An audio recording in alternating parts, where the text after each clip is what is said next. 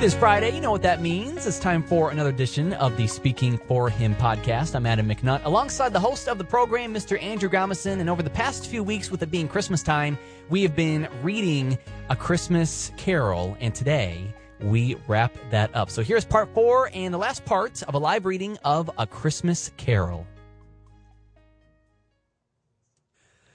The phantom slowly, gravely, silently approached.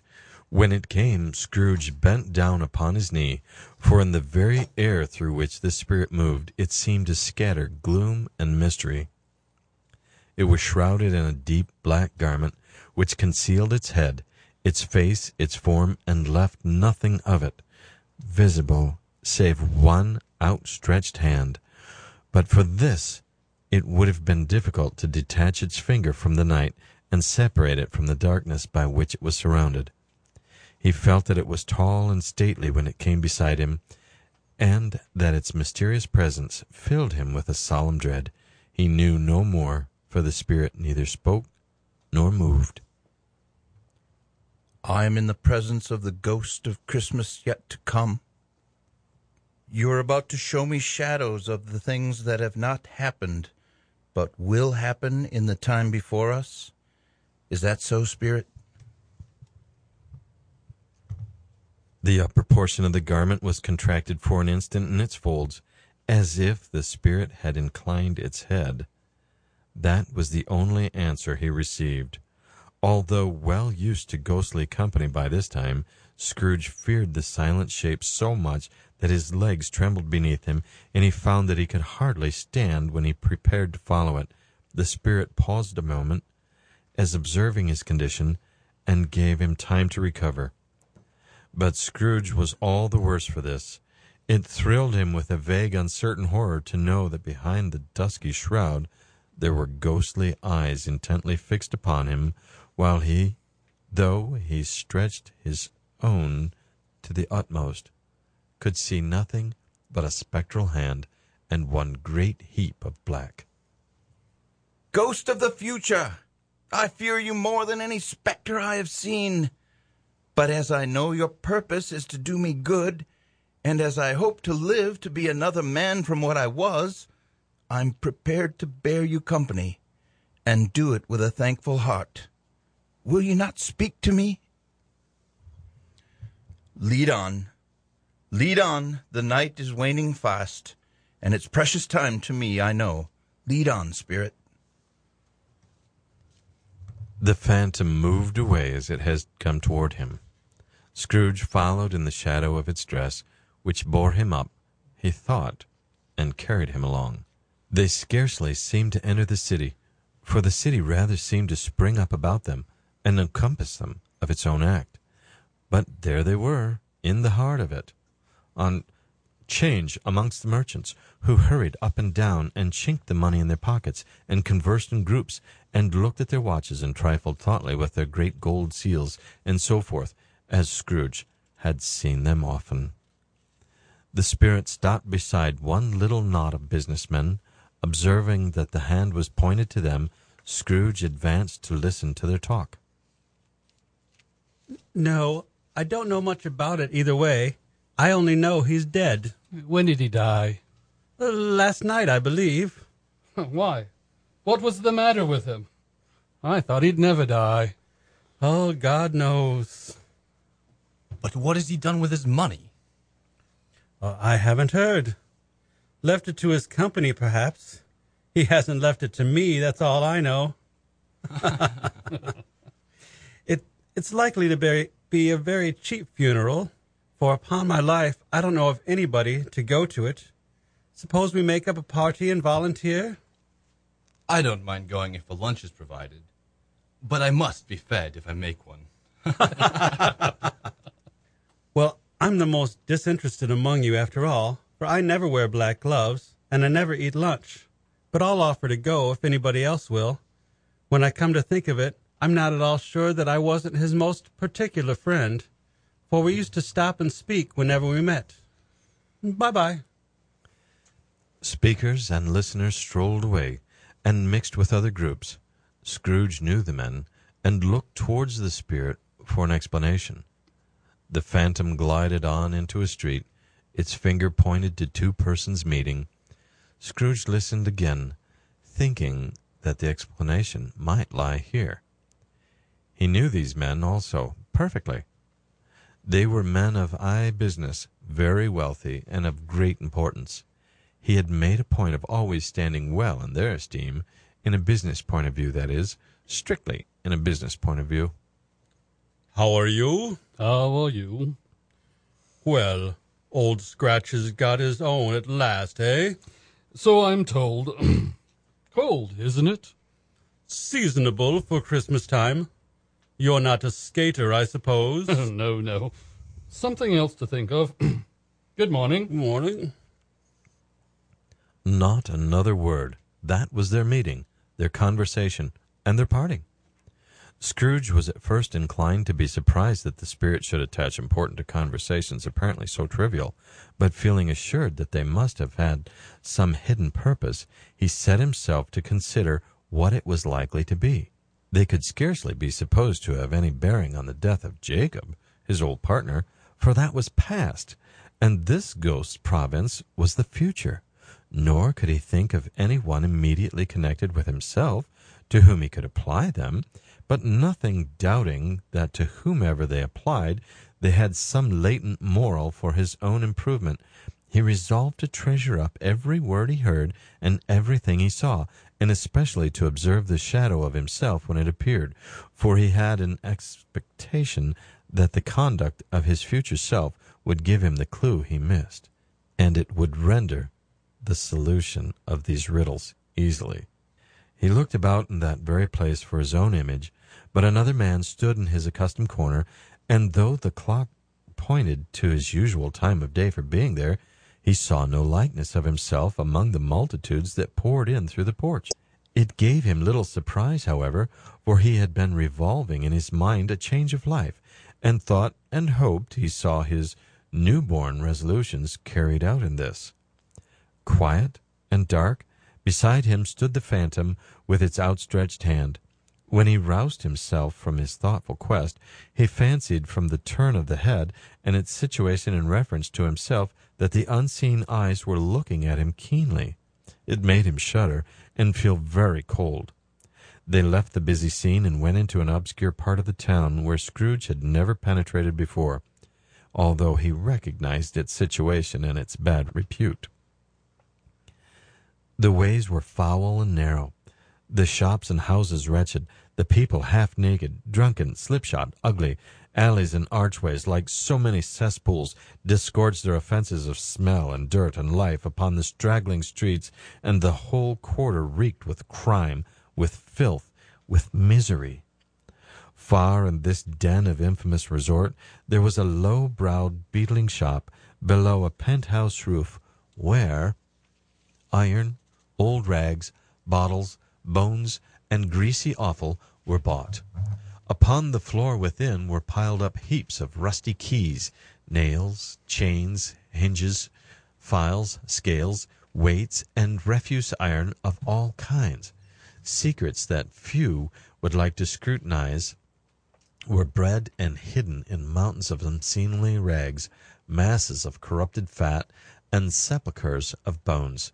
Sitting in among the wares he dealt in, by a charcoal stove made of old bricks, was a gray-haired rascal, nearly 70 years of age, who had screened himself from the cold air without by a frowsy curtaining of miscellaneous tatters, hung upon a line, and smoked his pipe in all the luxury of calm retirement.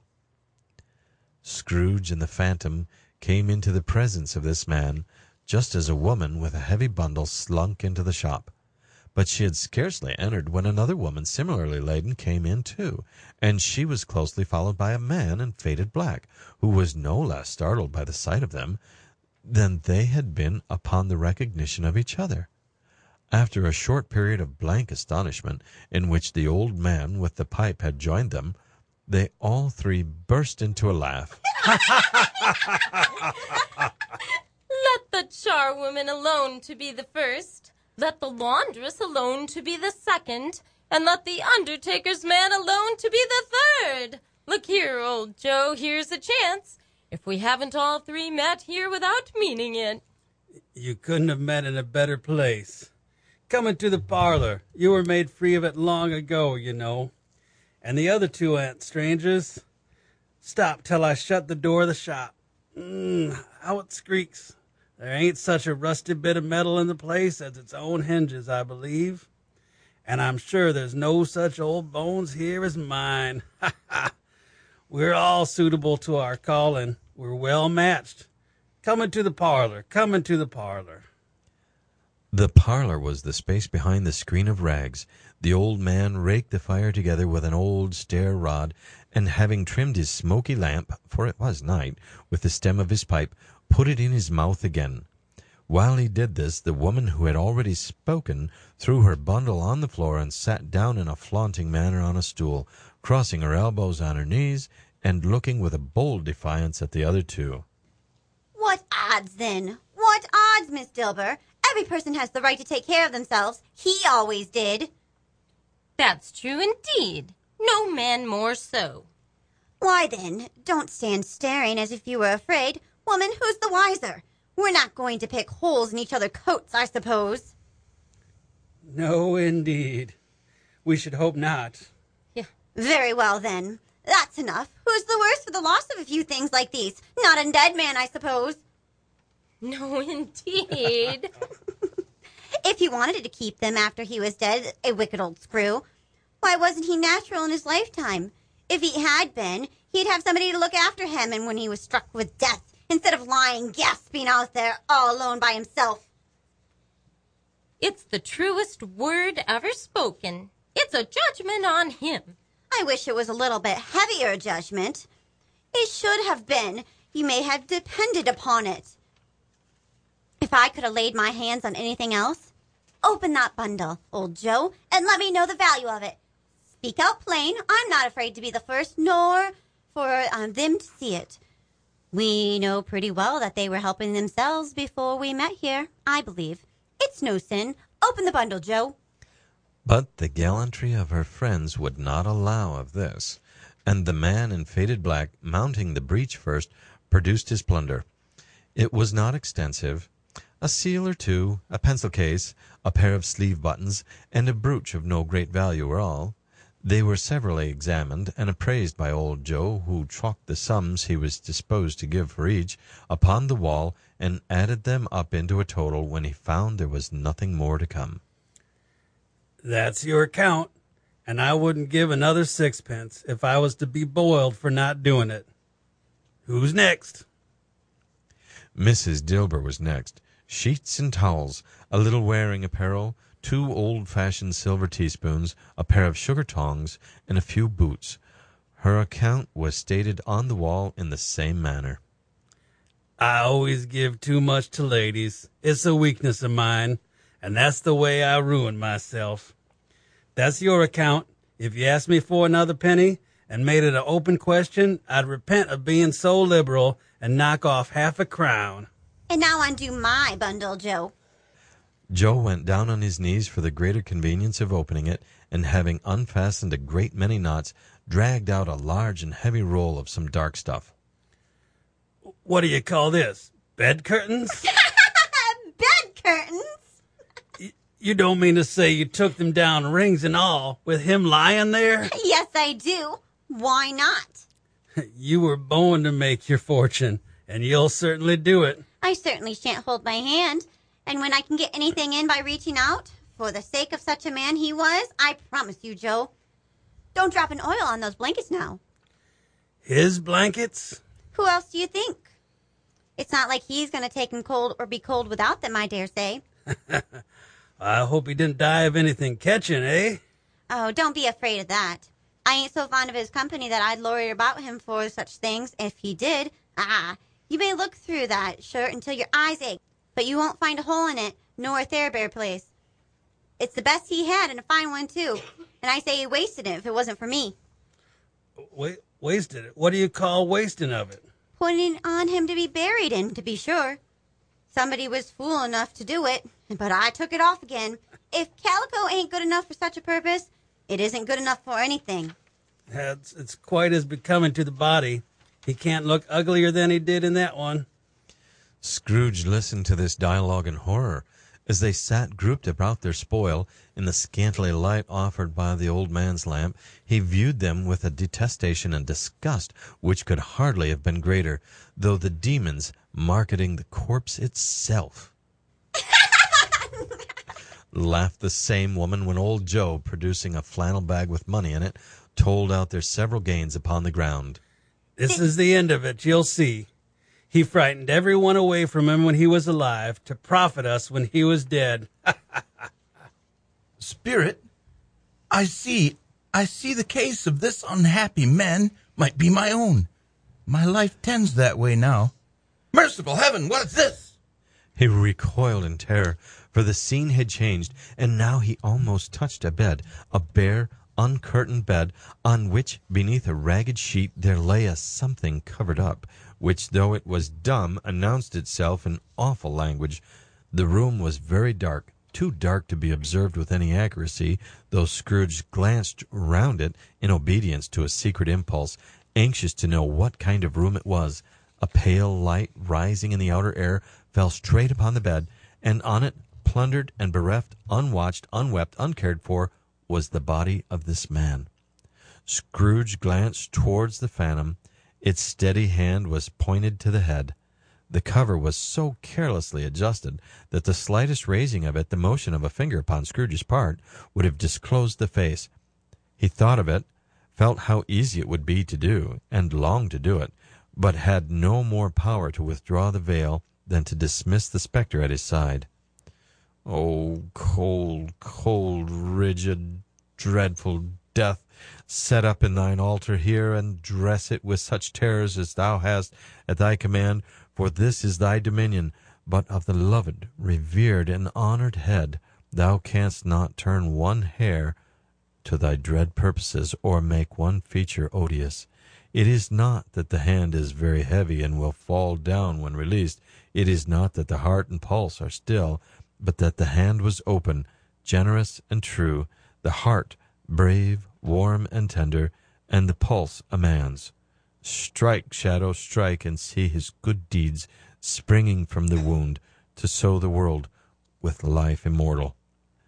No voice pronounced these words in Scrooge's ears, and yet he heard them when he looked upon the bed. He thought, if this man could be raised up now, what would be his foremost thoughts? Avarice? Hard dealing? Griping cares? They have brought him to a rich end, truly. He lay in the dark, empty house, with not a man, a woman, or a child, to say that he was kind to me in this or that, and for the memory of one kind word I will be kind to him. A cat was tearing at the door, and there was a sound of gnawing rats beneath the hearthstone. What they wanted in the room of death, and why they were there so restless and disturbed, Scrooge did not dare to think.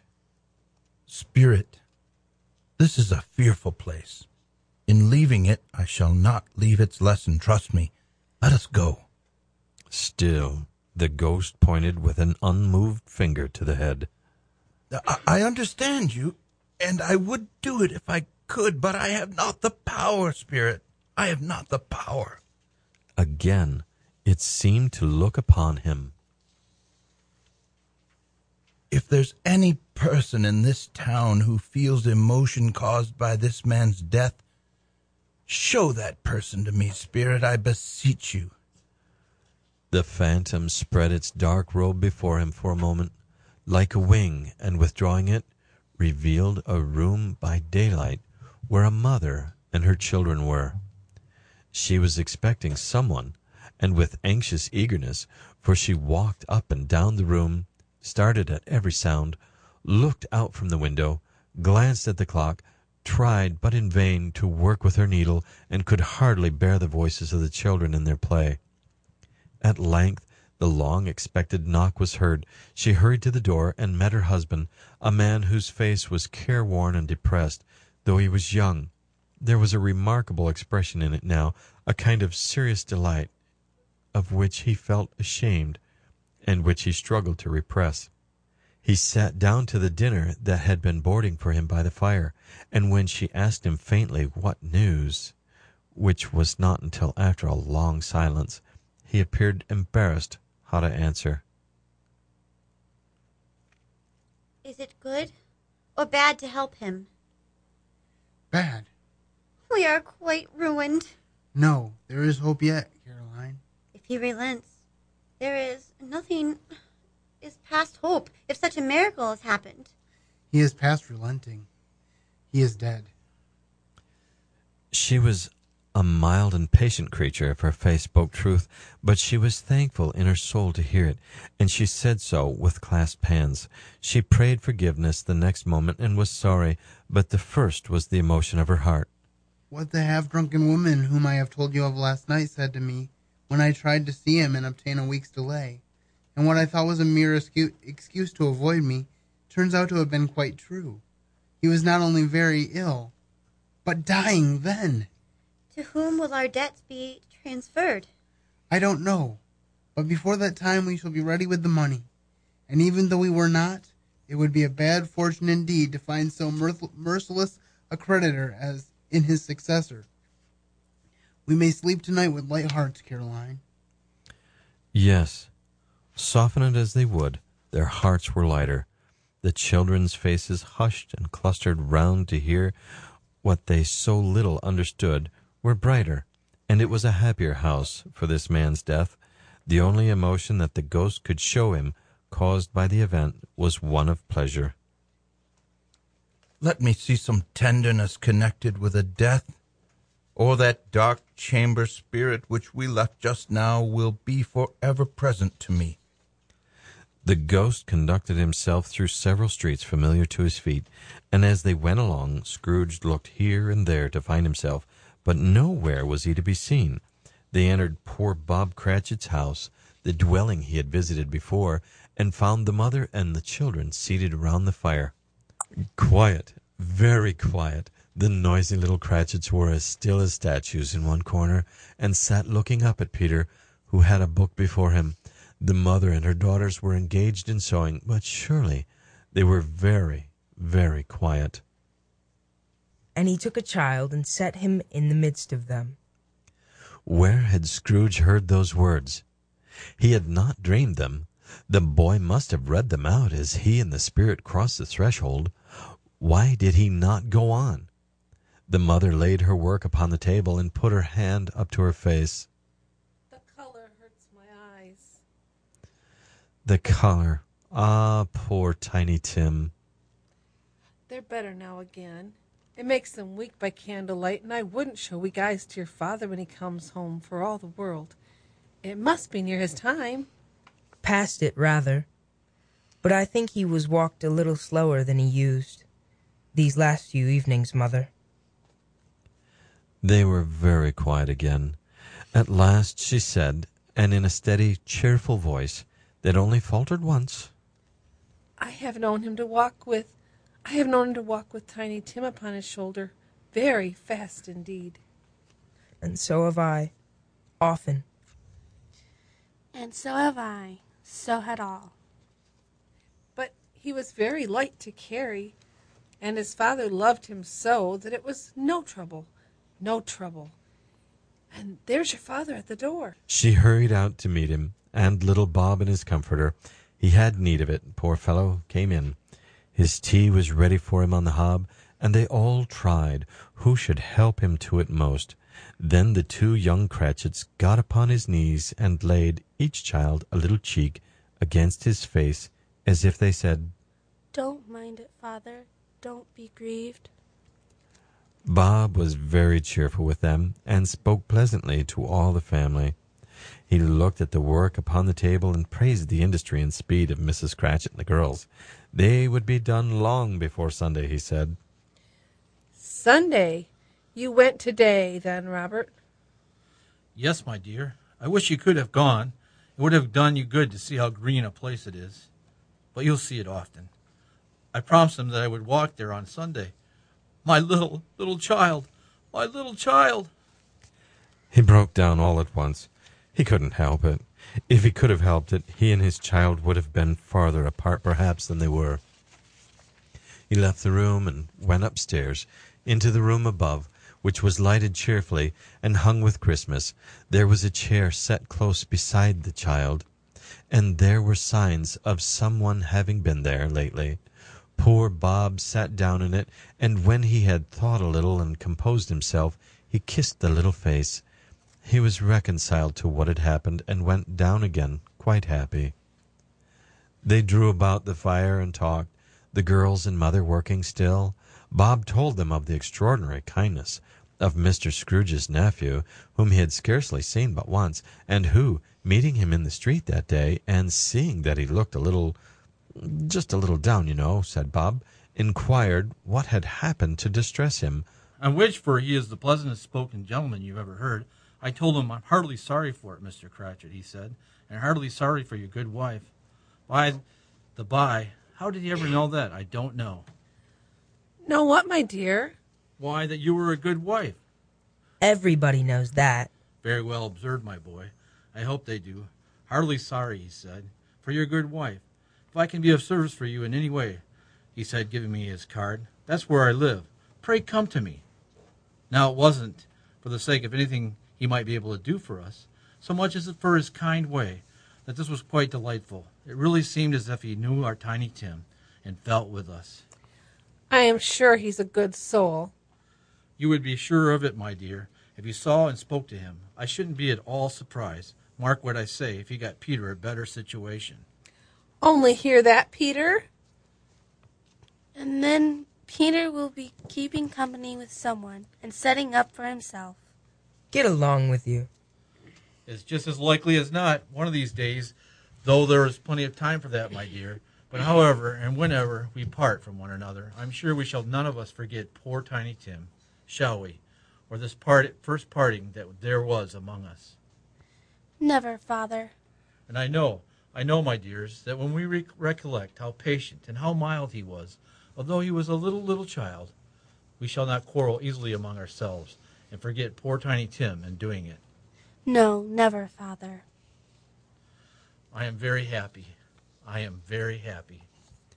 Mrs. Cratchit kissed him, his daughters kissed him, the two young Cratchits kissed him, and Peter and himself shook hands. Spirit of Tiny Tim, thy childish essence was from God. Spectre, something informs me that our parting moment is at hand. I know it, but I know not how. Tell me what man that was whom we saw lying dead. The ghost of Christmas yet to come conveyed him, as before, though at different time, he thought. Indeed, there seemed no order in these latter visions, save that they were, in the future, into the resorts of business men, but showed him not himself. Indeed, the spirit did not stay for anything, but went straight on, as to the end just now desired, until besought by Scrooge to tarry for a moment.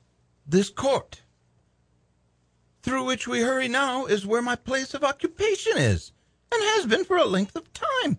I see the house. Let me behold what I shall be in days to come. The spirit stopped. The hand was pointed elsewhere. The house is yonder. Why do you point away? The inexorable finger underwent no change. Scrooge hastened to the window of his office and looked in. It was an office still, but not his. The furniture was not the same, and the figure in the chair was not himself.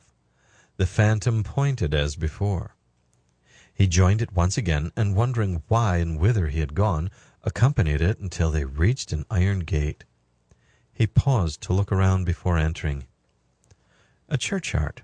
Here, then, the wretched man whose name he had now to learn lay underneath the ground. It was a worthy place, walled in by houses, overrun by grass and weeds, the growth of vegetation's death, not life, choked up with too much burying, fat with repleted appetite. A worthy place. The spirit stood among the graves and pointed down to one. He advanced towards it, trembling. The phantom was exactly as it had been, but he dreaded that he saw new meaning in its solemn shape. Before I draw nearer to that stone to which you point, answer me one question. Are these the shadows of the things that will be, or are they shadows of things that may be only? Still, the ghost pointed downward to the grave by which it stood. Men's courses will foreshadow certain ends, to which, if persevered in, they must lead. But if the courses be departed from, the ends will change. Say it is thus with what you show me. The spirit was immovable as ever.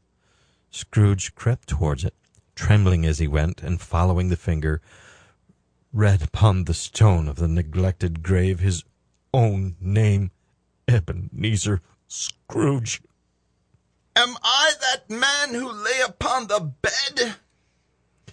The finger pointed from the grave to him and back again. No, spirit, no, no. The finger still was there. Spirit, hear me. I'm not the man I was. I will not be the man I must have been, but for this intercourse. Why show me this, if I am past all hope? Spirit, your nature intercedes for me and pities me. Assure me that I yet may change these shadows you have shown me by an altered life. The kind hand trembled. I will honor Christmas in my heart and try to keep it all the year. I will live in the past, the present, and the future. The spirits of all three shall strive within me. I will not shut out the lessons that they teach. Oh, tell me I may sponge away the writing on this stone. In his agony, he caught the spectral hand. It sought to free itself, but he was strong in his entreaty and detained it. The spirit, stronger yet, repulsed him. Holding up his hands in a last prayer to have his fate I reserved. Holding up his hands in a last prayer to have this fate I reversed, he saw an alteration in the phantom's hood and dress. It shrunk, collapsed, and dwindled down into a bedpost. Yes, and the bedpost was his own. The bed was his own. The room was his own. Best and happiest of all, the time before him was his own, to make amends in. I will live in the past, the present, and the future.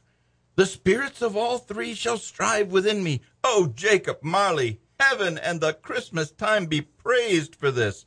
I say it on my knees, old Jacob, on my knees. He was so fluttered and glowing with his good intentions that his broken voice would scarcely answer to his call. He had been sobbing violently in his conflict with the spirit, and his face was wet with tears. They're not torn down. They're not torn down, rings and all. There they are. I am here. The shadows of the things that would have been may be dispelled. They will be. I know they will.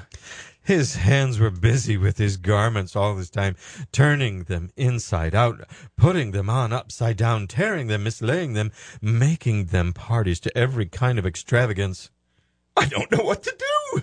I'm as light as a feather. I'm as happy as an angel.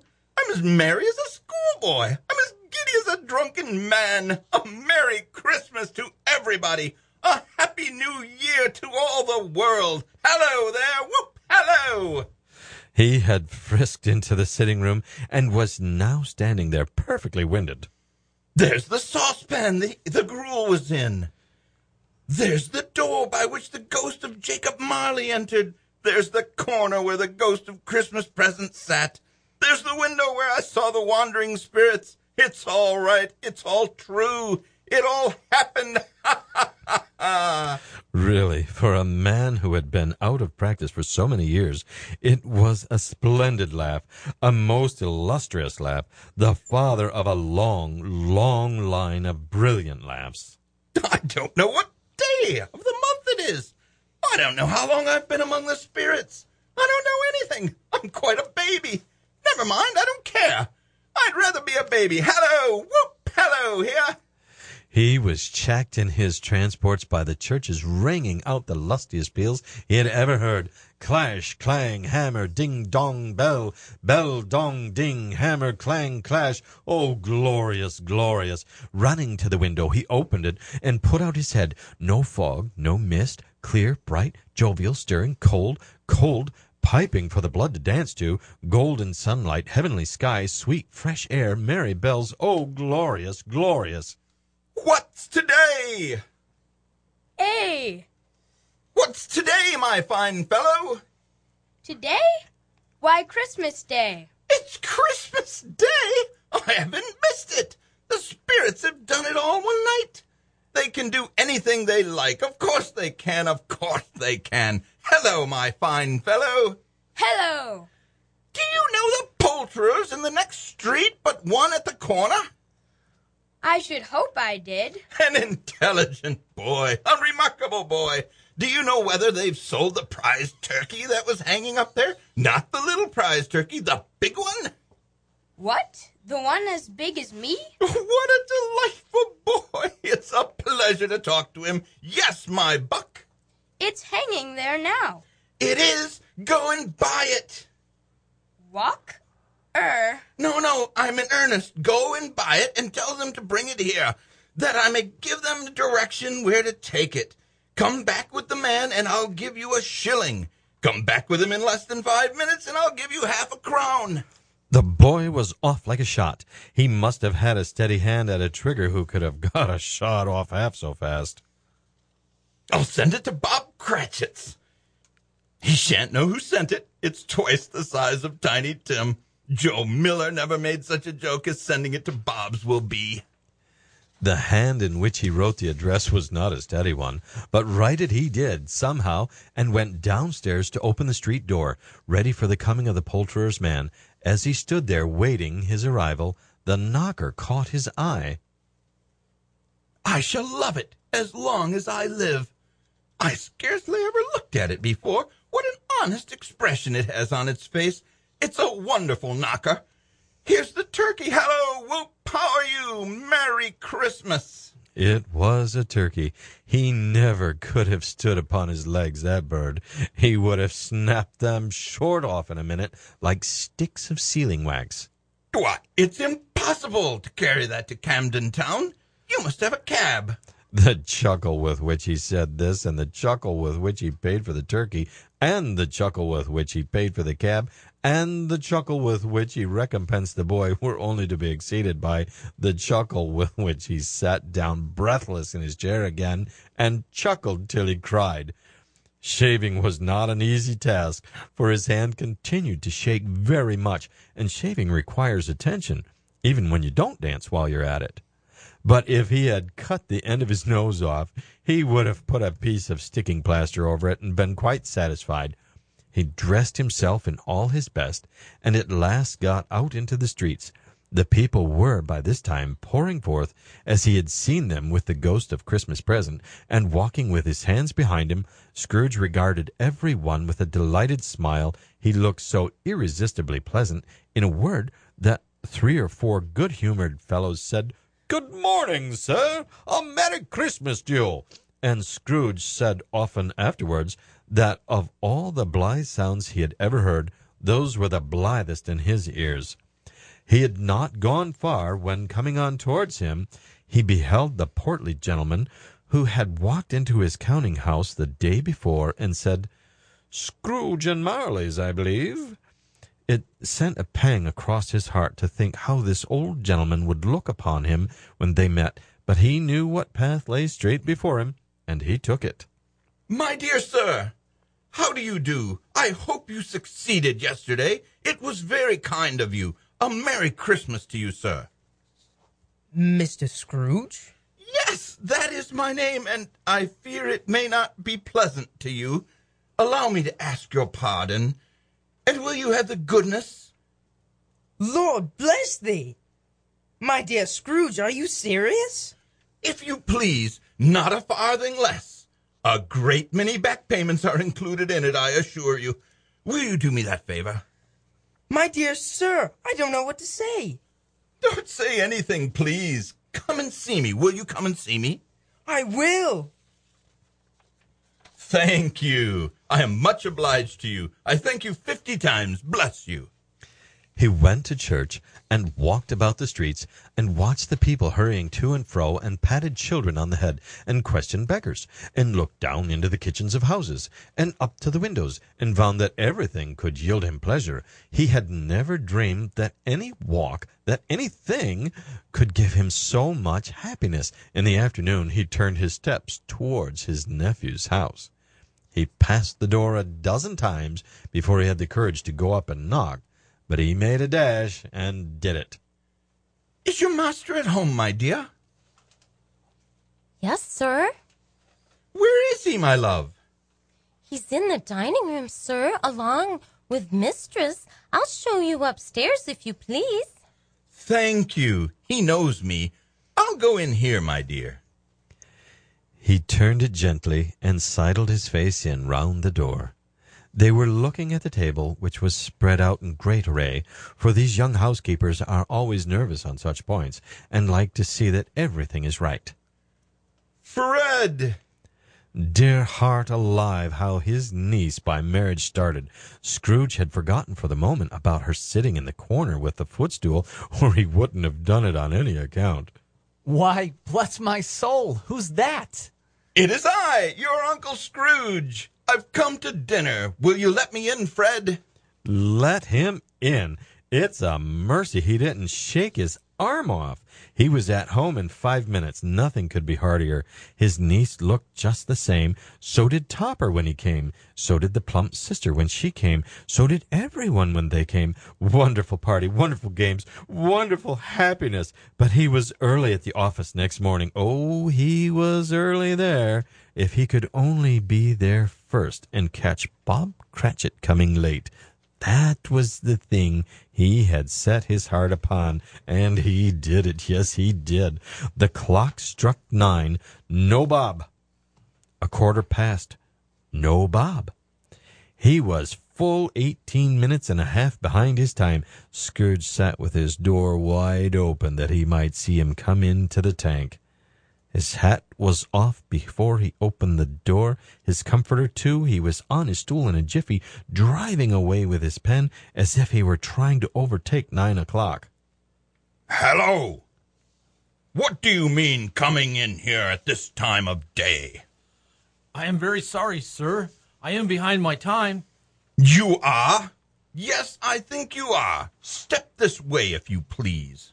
It's only once a year, sir. It shall not be repeated. I was making rather merry yesterday, sir. Now, I'll tell you what, my friend. I am not going to stand this sort of thing any longer. And therefore, I'm about to raise your salary. Bob trembled and got a little nearer to the ruler. He had a momentary idea of knocking Scrooge down with it, holding him and calling to the people in the court for help in a strait waistcoat. A Merry Christmas, Bob. A merrier Christmas, Bob, my good fellow, than I have given you for many a year. I'll raise your salary and endeavor to assist your struggling family, and we will discuss your affairs this very afternoon over a Christmas bowl of smoking bishop, Bob. Make up the fires and buy another coal scuttle before you dot another I, Bob Cratchit. Scrooge was better than his word. He did it all and infinitely more. And to Tiny Tim, who did not die, he was a second father. He became as good a friend, as good a master, and as good a man as the good old city ever knew, or any other good old city, town, or borough in the good old world. Some people laughed to see the alteration in him, but he let them laugh, and little heeded he them, for he was wise enough to know that nothing ever happened on this globe for good, at which some people did not have their fill of laughter in the outset, and knowing that such as these would be blind anyway, he thought it quite as well that they should wrinkle up their eyes and grins as have the malady in less attractive forms. His own heart laughed, and that was quite enough for him. He had no further intercourse with spirits, but lived upon the total abstinence principle. ever afterwards, and it was always said of him that he knew how to keep Christmas well. If any man alive possessed the knowledge, may that be truly said of us, and all of us. And so, as Tiny Tim observed, God bless us, everyone. Thank you so much for listening to this production of A Christmas Carol by Charles Dickens on the Speaking for Him podcast. It's been great to be able to bring this to you over the last 4 weeks, and I want to say thank you to all of the people that have helped me with this. Their names will be on the blog post that's associated with this entry, so make sure that you check out the blog at speakingforhim.blogspot.com. And I hope, as you've enjoyed this Christmas story of redemption, that you'll remember that true redemption comes only through Jesus Christ, our Savior.